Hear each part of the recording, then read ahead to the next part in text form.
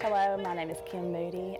Me and my husband and 6 children have been here at Abana's Hope since May of 2016. And I help here in the Life Beads Ministry with all of these wonderful women. My name is Amun Pamela. I lead the Life Bead Ladies.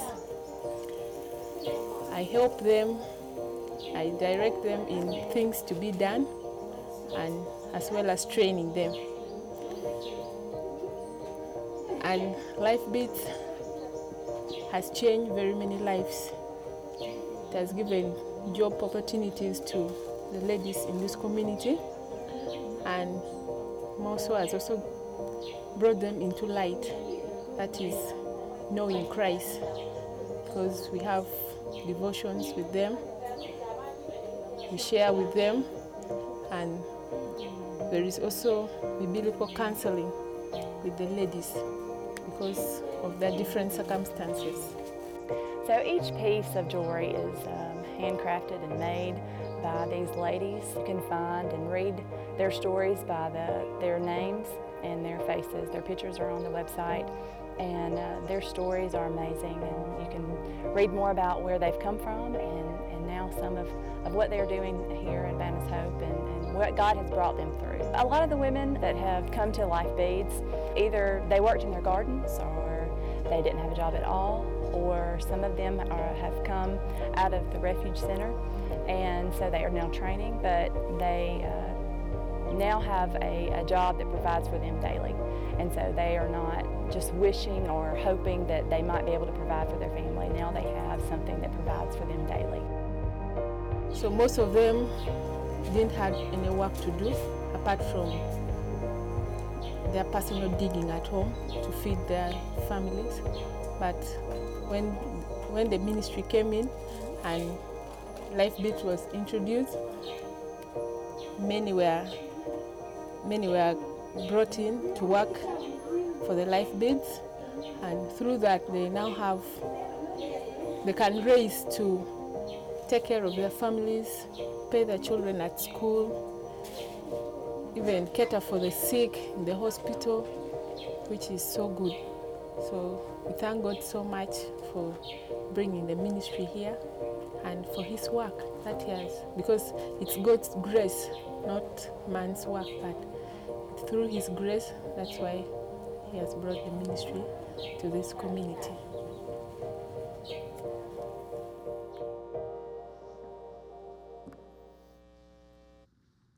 One of the great joys of my life over the last 4 years has been able to be involved with the ministry of Four Corners Ministries in northern Uganda. And one of the endeavors that we do as a ministry is employ around 40 ladies that are involved in making what we call life beads. And that was the video that you saw there, some of those ladies that take magazines and newspapers and different items that we bring over from the States and cut those up and make those into some of the most beautiful jewelry that you'll ever see. Our missions team, I'm very honored that our missions team this year had spoken with me in the process of us coming here about the possibility of supporting Four Corners Ministries and how to do that in the future. There seems to be a lot of eagerness there about the work that the Lord is doing in northern Uganda and South Sudan. And so last month when we were talking about some of the ways that we could support them, I talked to them about having a Life Bead party where we have a couple of our ladies that volunteer with our ministry. And they come in and help set up a Life Beads station, Life Beads party, and they display some of the necklaces and earrings and bracelets and Christmas ornaments and bowls and all these items that these ladies make in Uganda, and give you an opportunity to be able to browse those and to purchase those. And the missions team wanted to do that in conjunction with our Thanksgiving meal this year. And so I'm very pleased to be able to tell you that we will have a dual purpose in our Thanksgiving meal this year on November the 18th as we gather together as a church family, not only to celebrate God's blessings and to be able to eat together as a church family, but also give you the opportunity to hear a little bit more about the Life Beads story and to be able to browse in the Life Beads store and purchase some items there that night. You don't have to wait till then. If you want to go and look and see what kind of items there are, you can go to the website fourcorners.org, F-O-U-R, corners.org, and look at the Life Beads store, and you can browse some of those items, get a little bit of an idea of what is available there, and even purchase those online. Men, if you're asking yourself, does my wife want a Life Beads necklace for Christmas this year? The answer to that is yes, she does. Trust me, yes, she does. And so I hope you'll take advantage of coming that night. We need your help with the Thanksgiving meal by letting us know that you're planning on coming so that we can make proper preparations for that. And so we need you to let us know this week, if at all possible, your intentions to be here on the evening of November the 18th so that we make sure that we have enough food, and also to be a part of the Life Beads store that night and be able to browse there. If you've got a copy of God's Word, I'm going to ask you to turn to 2 Corinthians chapter 4 this morning as we begin our harvest series for the next 3 weeks leading up to our harvest offering on November the 11th. As you're turning there, I want to say a couple of items of business to us as a church. Number one, we have a church family that has a personal need right now. The McNutt family, many of you know Adam and Leslie McNutt, and Leslie is pregnant. She is having some complications in her pregnancy, and she has been put on bed rest right now.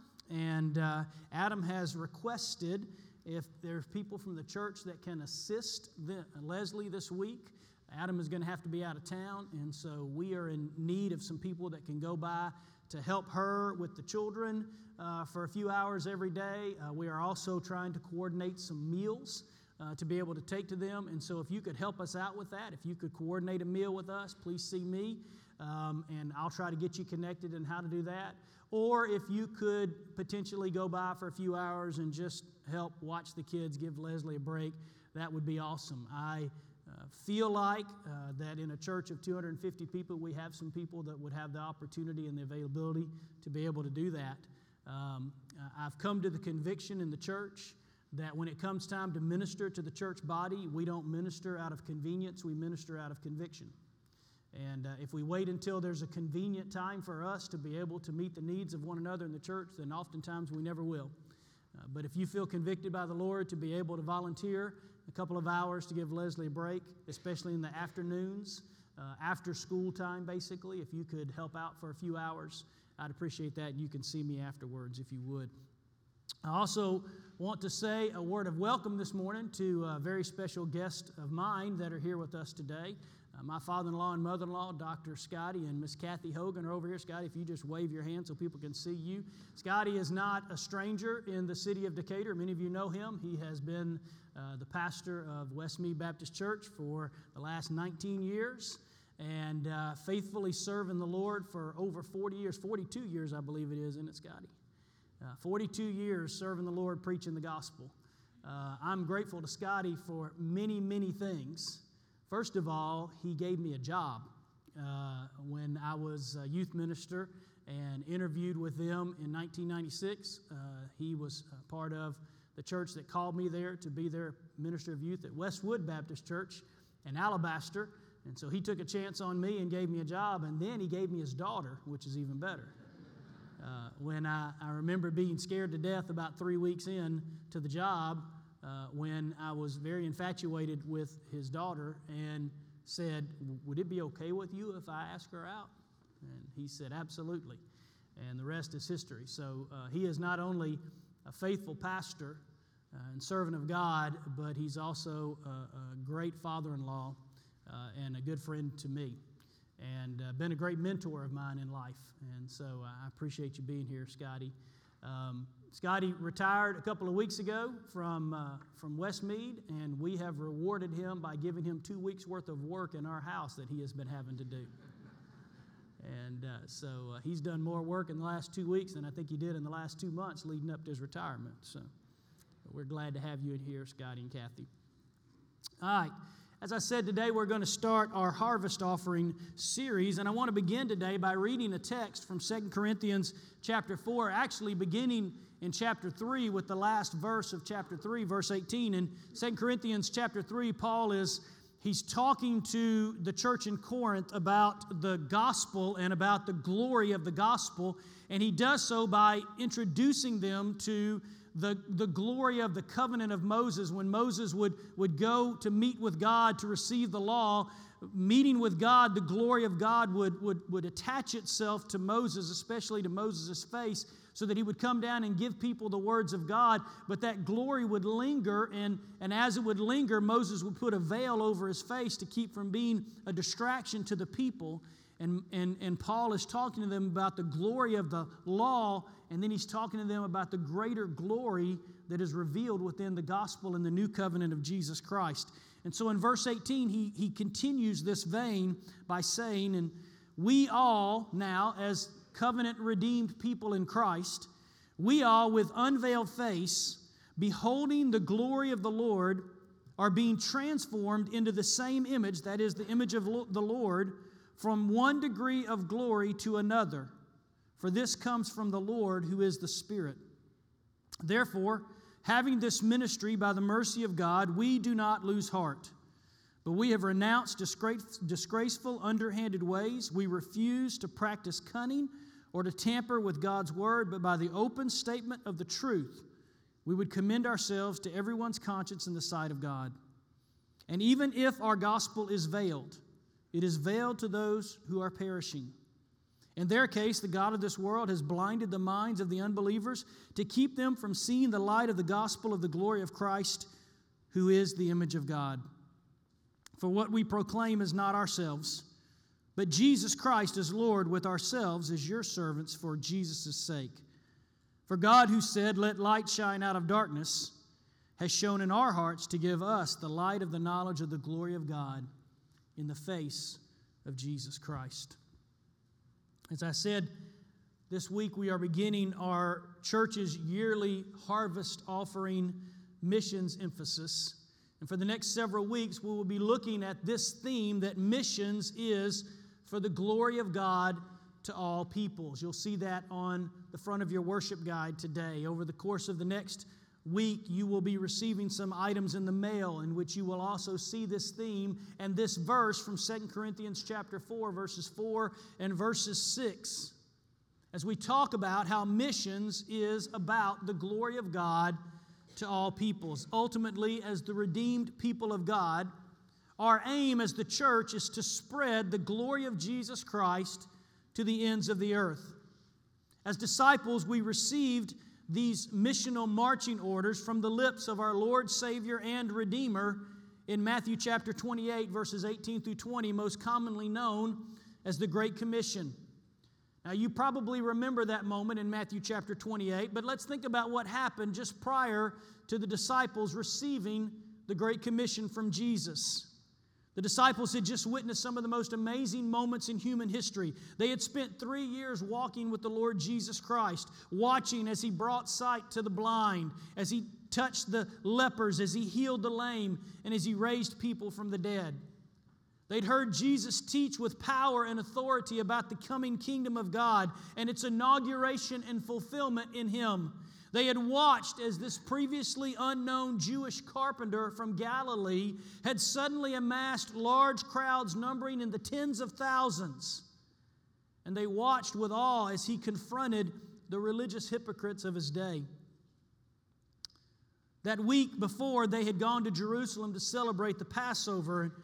As they did, they watched Jesus ride into Jerusalem on the back of a donkey, and they watched while hundreds of people lined the streets with palm branches and cried out, "Hosanna, blessed is the one who comes in the name of the Lord." The disciples themselves had come to personally believe that Jesus was the Christ, the long-awaited Messiah who had been promised to be sent to deliver His people. And so on Sunday, that Palm Sunday, things were as good as they had ever been, but quickly the events began to turn. Jesus went into the temple and He drove out the money changers and the merchants who were exploiting God's people for personal gain and blocking the Gentiles' view of God. The disciples began to hear rumors around town that the Pharisees were very disgruntled with Jesus. There were whispers going through the temple about a possible arrest for blasphemy. They watched that Thursday evening as Jesus led the Passover with a somberness. And He told them that He wouldn't eat again of the Passover with them until the kingdom had been fulfilled. As they sat there with their Master that night, they sensed a heaviness in Him that they had not seen before. They went with Him to the Garden of Gethsemane, where they watched Him pray in agony to the Father. And they even eventually fell asleep from their own physical and emotional exhaustion. There in the Garden of Gethsemane, they watched as the temple guard came to arrest Jesus. They listened as the unjust court of the Sanhedrin cried out that this Jesus was a blasphemer. They witnessed Pilate have Jesus scourged and then wash his hands of the situation, sending Jesus away to be crucified. They watched as their friend and master was nailed to a cross, a broken and bleeding mess. And they watched him breathe his last. And in shock and in grief, they hastily took him down from the cross and placed him in a borrowed tomb because it was the beginning of the Sabbath and they didn't have time to make preparations. And then they went back to their gathering place to grieve the death of their friend. And they waited there for 2 nights. And then on the 3rd day, some ladies decided to go to the tomb to prepare his body properly for burial, and they discovered that the tomb was empty. And they rushed back to tell the disciples the tomb is empty and the body isn't there. And then suddenly Christ started appearing everywhere to His disciples. In the upper room, on the road to Emmaus, and dozens of other places. The one who was once dead was now alive. And the grief that they had experienced had been turned to joy. And within their ranks, they began to wonder what could possibly be next. Jesus tells them to go to the Mount of Olives. And there in the Mount of Olives, on that mountaintop in Matthew chapter 28, He speaks these empowering and familiar words when He says, "All authority in heaven and on earth has been given to Me. Go, therefore, under that authority, and make disciples of all nations, baptizing them in the name of the Father and of the Son and of the Holy Spirit, teaching them to observe all that I have commanded you. And behold, I am with you always to the end of the age." With those words, Jesus Christ empowered and commissioned His disciples to forever be missional agents of the gospel. He commanded those followers and all of us who follow after them to be disciples who make disciples of all nations. The word nations does not mean countries, it means people groups. It means the groups of people that God has placed on this planet. And it means that you and I are called from where we are as agents of gospel transformation to take the gospel to every person on this planet. Simply put, Jesus has commissioned those who have been changed by the message of the gospel to be disciple-making disciples whose primary purpose as a church is to advance the good news of Jesus Christ to every corner of this planet. Missions and disciple-making is the work of the church. It's the central work of the church. It is the central reason for our existence. Churches don't exist to simply be gathering places for religious people. Missions isn't just a program of the church. It's not just a program of many programs we offer. And missions is not simply a line item in the budget or a task that is reserved for the pastor and a few passionate church members. Missions is the purpose of the church from which every program flows. And missions is the responsibility and task of every church member. We must remember that in Matthew chapter 28, our Lord and Savior and Master gave us a great commission and not a great suggestion. And so in the next few weeks, we're going to talk about missions. And we're going to talk about our calling as Central Park Baptist Church. and what God has called us to do. Today we want to talk about why missions exist. We want to talk about missions and the glory of God. I want to read for you these words from John Piper's first chapter in his book, Let the Nations Be Glad, The Supremacy of God in Missions, one of the best missions books there is out there. John Piper says this: missions is not the ultimate goal of the church. Worship is. But missions exist because worship doesn't. Worship is ultimate, not missions, because God is ultimate, not man. And when this age is over and the countless millions of the redeemed fall on their faces before the throne of God, missions will be no more. It is a temporary necessity, but worship abides forever. Worship, therefore, is the fuel and goal of missions. It is the goal of missions because in missions, we simply aim to bring the nations into the white-hot enjoyment of God's glory. The goal of mission is the gladness of the peoples in the greatness of God. Missions is for the glory of God to all peoples. And so I want to begin talking to you about what missions is, and I want to personally ask you to prayerfully consider, as a member of this church, about making a generous and sacrificial gift to the Great Commission endeavors of Central Park Baptist Church.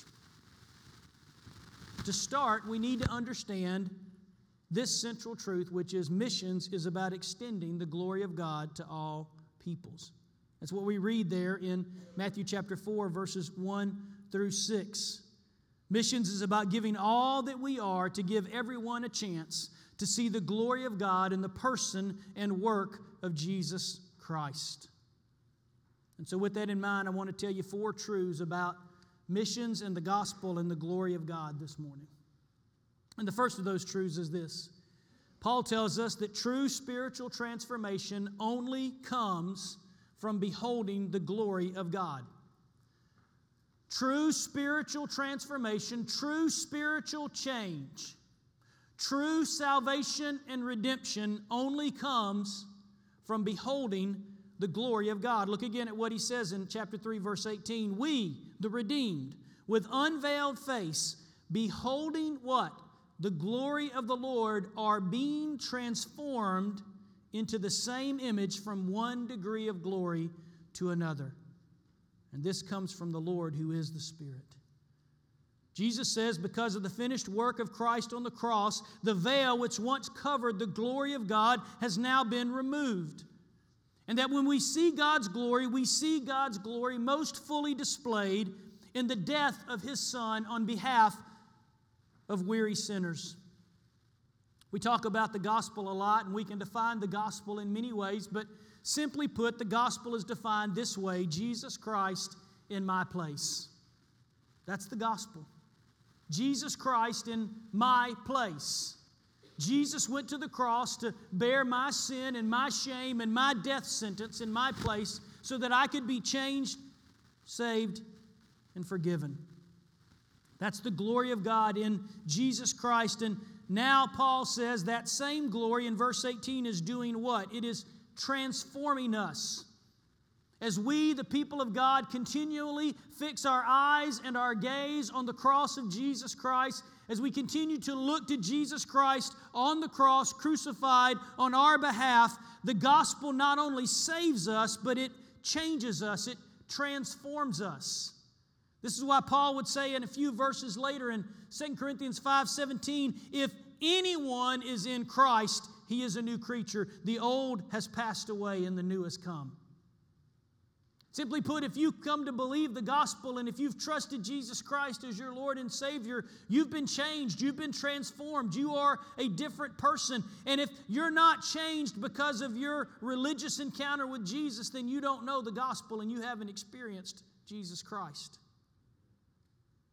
See, what we need to understand as a church is this: people are not changed by getting new and better religious habits.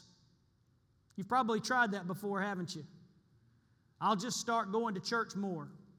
I'll start reading my Bible more. I'll start changing the way I do some things. But people are not changed by getting new and better religious habits. People are not changed by heaping guilt on them that they need to improve themselves. You don't change people when you find someone who's living apart from Jesus Christ and living in sin. You don't change them by going to them and saying, now you know better than that. You were raised better than that. You don't change them by heaping guilt upon them. You change them by turning their eyes from their love of their sin to beholding the glory of God in Jesus Christ. People are not changed because they show up at church and start to get religious. I've been in ministry for over 30 years, and I can tell you hundreds and hundreds and hundreds of people who got a guilt trip one day for something that they did, and they showed up at church and they started getting religious and they started doing all the right things, and 6 months later you never saw them again. Because people don't change by showing up at church and getting religious. People are only changed by beholding the glory of God in Jesus Christ. It's entirely possible for a lost sinner to show up at church, meet people, change some bad habits, get connected to a small group, show up each week to worship, volunteer to serve, and do all sorts of good religious stuff and still be as lost as the first day they came in the door. As a matter of fact, that might describe some of you sitting here today. And the reason for that is because you never beheld the glory of God. You just added empty religious works to a dead spiritual resume. People are changed when they see the glory of God in Jesus Christ. You see, our hearts were sovereignly wired by God to seek glory. Our hearts are wired by Him to want to have wonder and awe and worship and glory in something. And so every moment of your life, your heart is seeking something bigger than you that you can give glory to. Something bigger than you that you can worship. Something bigger than you that you can give your adoration and your devotion and your awe to. And so some people seek glory that can only be found in an intimate relationship with another person, and that's where they try to find glory. It's the reason why we go to epic movies and concerts, because we want to be awed and seek glory. It's why we go to sporting events, because we want to share in the glory of the victory of our team. It's because there's an internal mechanism within us that is wired by God to seek glory. But each and every moment that we describe are simply lesser glories of what takes place in our hearts that we were ultimately created for, and that is the glory of God. Psalm 19:1 says, "The heavens declare the glory of God, and the sky above proclaims His handiwork." Romans 11:36 says, "For from Him and through Him and to Him are all things. To Him be glory forever. Amen." The glory of God is the purpose for which you and I were created. You were created and made by God and given His image in order to give glory to Him. And listen carefully, you will never be whole and complete the way God intended for you until you behold the glory of God in Jesus Christ. And until you do, all the other glories that you spend your life seeking will never satisfy and will only leave you hungering for more glory, because your heart was designed to seek glory in Him. And true spiritual transformation only comes from beholding the glory of God. That's what transforms us, according to Paul. But there's a problem. And the problem is that in our natural humanity, we cannot behold the glory of God because our sin blinds us to His glory. Which brings us to the second point, and that is that everyone suffers from a natural spiritual blindness towards God's glory. Everyone.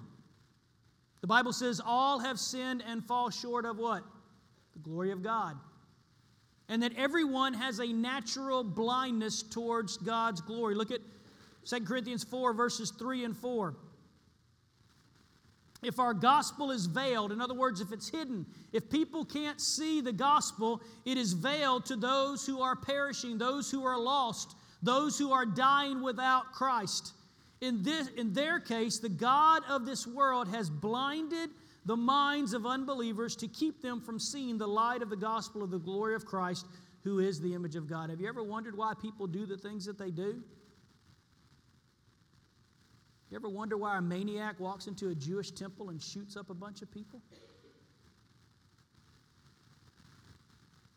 You ever wonder why another maniac puts pipe bombs in the mail and sends them to people just because he disagrees with them politically? Because we live in a world in which the God of this world, our adversary, the devil, has blinded the eyes of unbelievers so that they cannot see the glory of God. Our hearts were made to behold glory, and Romans 1 gives us good news in Romans 1, 19 through 20 when it tells us that everybody can see the glory of God because God has made that available. Romans chapter 1 says what can be known about God is plain to everyone because God has shown it to them. God has displayed His glory. For His invisible attributes, namely His eternal power and divine nature, have been clearly perceived ever since the creation of the world in the things that have been made, so that everyone is without excuse. The evidence of God's glory is everywhere. The problem is that Romans 1 says that you and I have exchanged the glory of God like a bad Christmas present from our crazy aunt. It says, although they knew God, they did not honor Him as God, nor give thanks to Him, but they became futile in their thinkings, and their foolish hearts were darkened. Claiming to be wise, they became fools and exchanged the glory of the immortal God for images resembling mortal man and birds and animals and creeping things. You see, our hearts were created to seek God's glory, and internally we understand that true spiritual transformation comes from beholding the glory of God. So why do you and I take God's glory and exchange it for lesser things, as according to Romans chapter 1? It's because while God has made His glory available to everyone, 2 Corinthians chapter 4 tells us that everyone is born into this world with a natural spiritual blindness towards the glory of God. We are born with a sin nature. And that nature rejects God's love and God's authority over us. As sinners, we want things that center on the glory of us, not on the glory of anything else. We want to be the center of the story, and we want things to glorify us, and we don't want to be sharing our glory with someone else. Now, what does this have to do with missions? Well, it has everything to do with missions, because the reason, as John Piper said, that missions exist is because worship and glory do not exist. And the reason why you and I are called as the redeemed people of God to give our lives for the mission of God is because the world in which you and I live is a world of spiritual darkness in which people cannot naturally see God. I want you to think about this for a second. I want you to imagine for a moment that someone you know or someone you love was born blind. From the moment of their birth, they have lived in a world of personal darkness. They've never been able to see the beauty of a sunrise. They've never been able to actually view the ocean. They've never been able to see the smile of a newborn cradled in his mother's arms. All of their life, they have sensed these things around them, but they've never been able to experience it through sight. Or suppose for a moment that someone you loved had contracted a deadly disease that was 100% fatal all the time. Everyone who had ever contracted this disease eventually died from its effects on their body. Imagine for a moment someone you love, born blind or with a tragic disease that kills everyone 100% of the time. Now suppose for a moment that I handed you a cure for that loved one's blindness or disease. Suppose for a moment you told me about their story and I told you, I have good news for you. I know something that will completely change their circumstances. And in an instant, they can be changed from complete darkness to sight. In an instant, they can be changed from a dead man walking to a whole new life.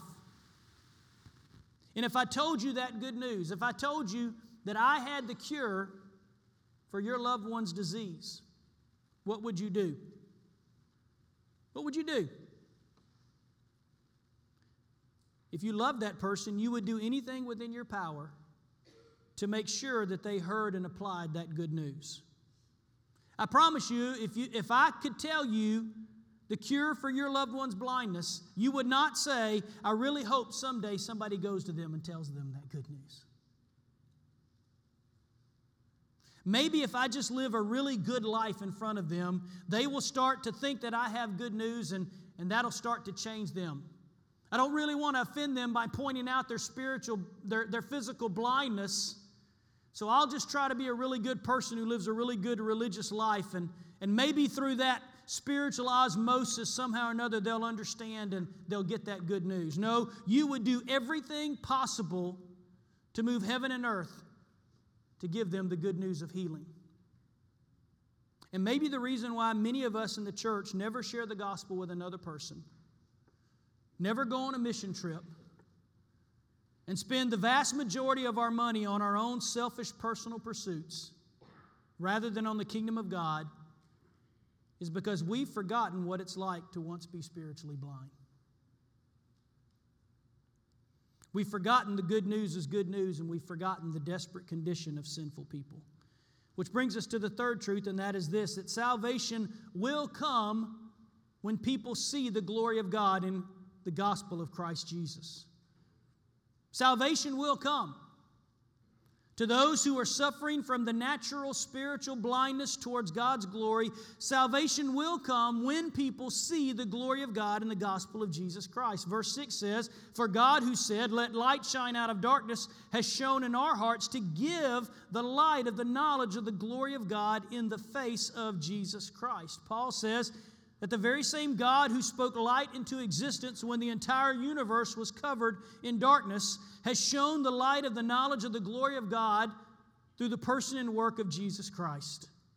If true spiritual transformation comes when you and I behold the glory of God, and if people in this world are born with a natural spiritual blindness which causes them to exchange the glory of God for lesser glories, and if the glory of God is most perfectly revealed by the death of Christ on the cross, then you and I as the church must come to the conviction that salvation will only come to people when we show them the glory of God through the person and work of Jesus. Romans chapter 3 tells us the bad news that all have sinned and fall short of the glory of God, but don't leave out the good news in verse 24 that says, "And they are justified by His grace as a gift through the redemption that is in Christ Jesus." The bad news is that we live in a world of spiritual darkness. The good news is that God has the antidote in the person and work of Jesus Christ. Colossians 1:27 says that God has chosen to make known His glory among those who are without Christ through us, Christ in us, the hope of glory. And so if we believe the gospel of Jesus Christ, we will be saved. That's the good news. If we believe the gospel of Jesus Christ, salvation will come. And if as a church we declare the gospel of Jesus Christ, we can take assurance that some will get saved. And so if we are not seeing people being saved in the church, it's because as the church we are not pointing them to the glory of God in the face of Jesus Christ. Paul says, the one who said, "Let light shine out of darkness," has shown the light of the knowledge of the glory of God in the person of Jesus Christ. And so we need to point people to Jesus because salvation will come when people see the glory of God in Jesus Christ. Which brings us to the fourth and final point. That we exist for missions and disciple making, and that God calls us as a gospel-transformed people to be agents of gospel proclamation. If salvation will come when people see the glory of God and the gospel of Jesus Christ, then God calls us as gospel-transformed people to be agents of gospel proclamation. This is the reason why we exist. Missions and disciple making. Missions and disciple making are not a program of the church, they are the program of the church. And everything we do as a church must have a missional and disciple making purpose. We cannot sit by and be content to be a spiritual community people for those who are already saved. Have you ever heard the story of the life-saving station? I've shared this before. I'm not sure if you've ever heard this before. I love this illustration. Let me read it for you. It says, on a dangerous seacoast where shipwrecks often occur, there was once a crude little life-saving station.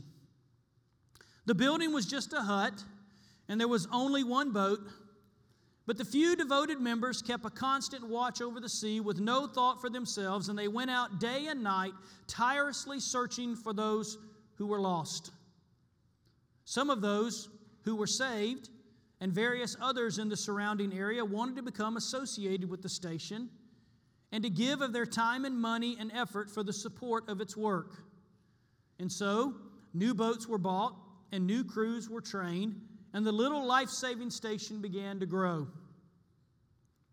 Eventually, some members of the life-saving station were unhappy that the building was so crude and poorly equipped. They felt that a more comfortable place should be provided as the first refuge of those who were saved from the sea. And so they replaced the emergency cots with beds, and they put better furniture in the enlarged building. And now the life-saving station began to become a popular gathering place for its members. And so they decorated it beautifully and furnished it exquisitely. And they began to use it as sort of a club. In doing so, fewer members were now interested in going out to sea on life-saving missions, and so they hired lifeboat crews to do this work for them. The life-saving motif still prevailed within the club's decorations, and they even placed a miniature lifeboat in the room where the club's initiations were held. About this time, a large ship had wrecked off the coast, and the hired crews brought in boatloads of cold, wet, and half-drowned people. They were dirty and sick, and some of them had black skin, and some of them had yellow skin. And suddenly, the beautiful new club was in chaos. And so the property committee immediately had a shower house built outside the club where victims of the shipwreck could be cleaned before coming inside. At the next meeting, there was a split in the membership of the club. Most of the members wanted to stop the club's life-saving activities since they were unpleasant and a hindrance to the normal social life of the club. Some members insisted upon life-saving as their primary purpose and pointed out that they were actually called a life-saving station, but they were finally voted down and told that if they wanted to save the lives of all various kinds of people who were shipwrecked in those waters, they could begin their own life-saving station down the coast, which they did. As the years went by, the new station experienced the same changes that had occurred in the old. It evolved into a club, and yet another life-saving station was founded, and history continued to repeat itself. And if you visit that seacoast today, you will find a number of exclusive clubs along the shore.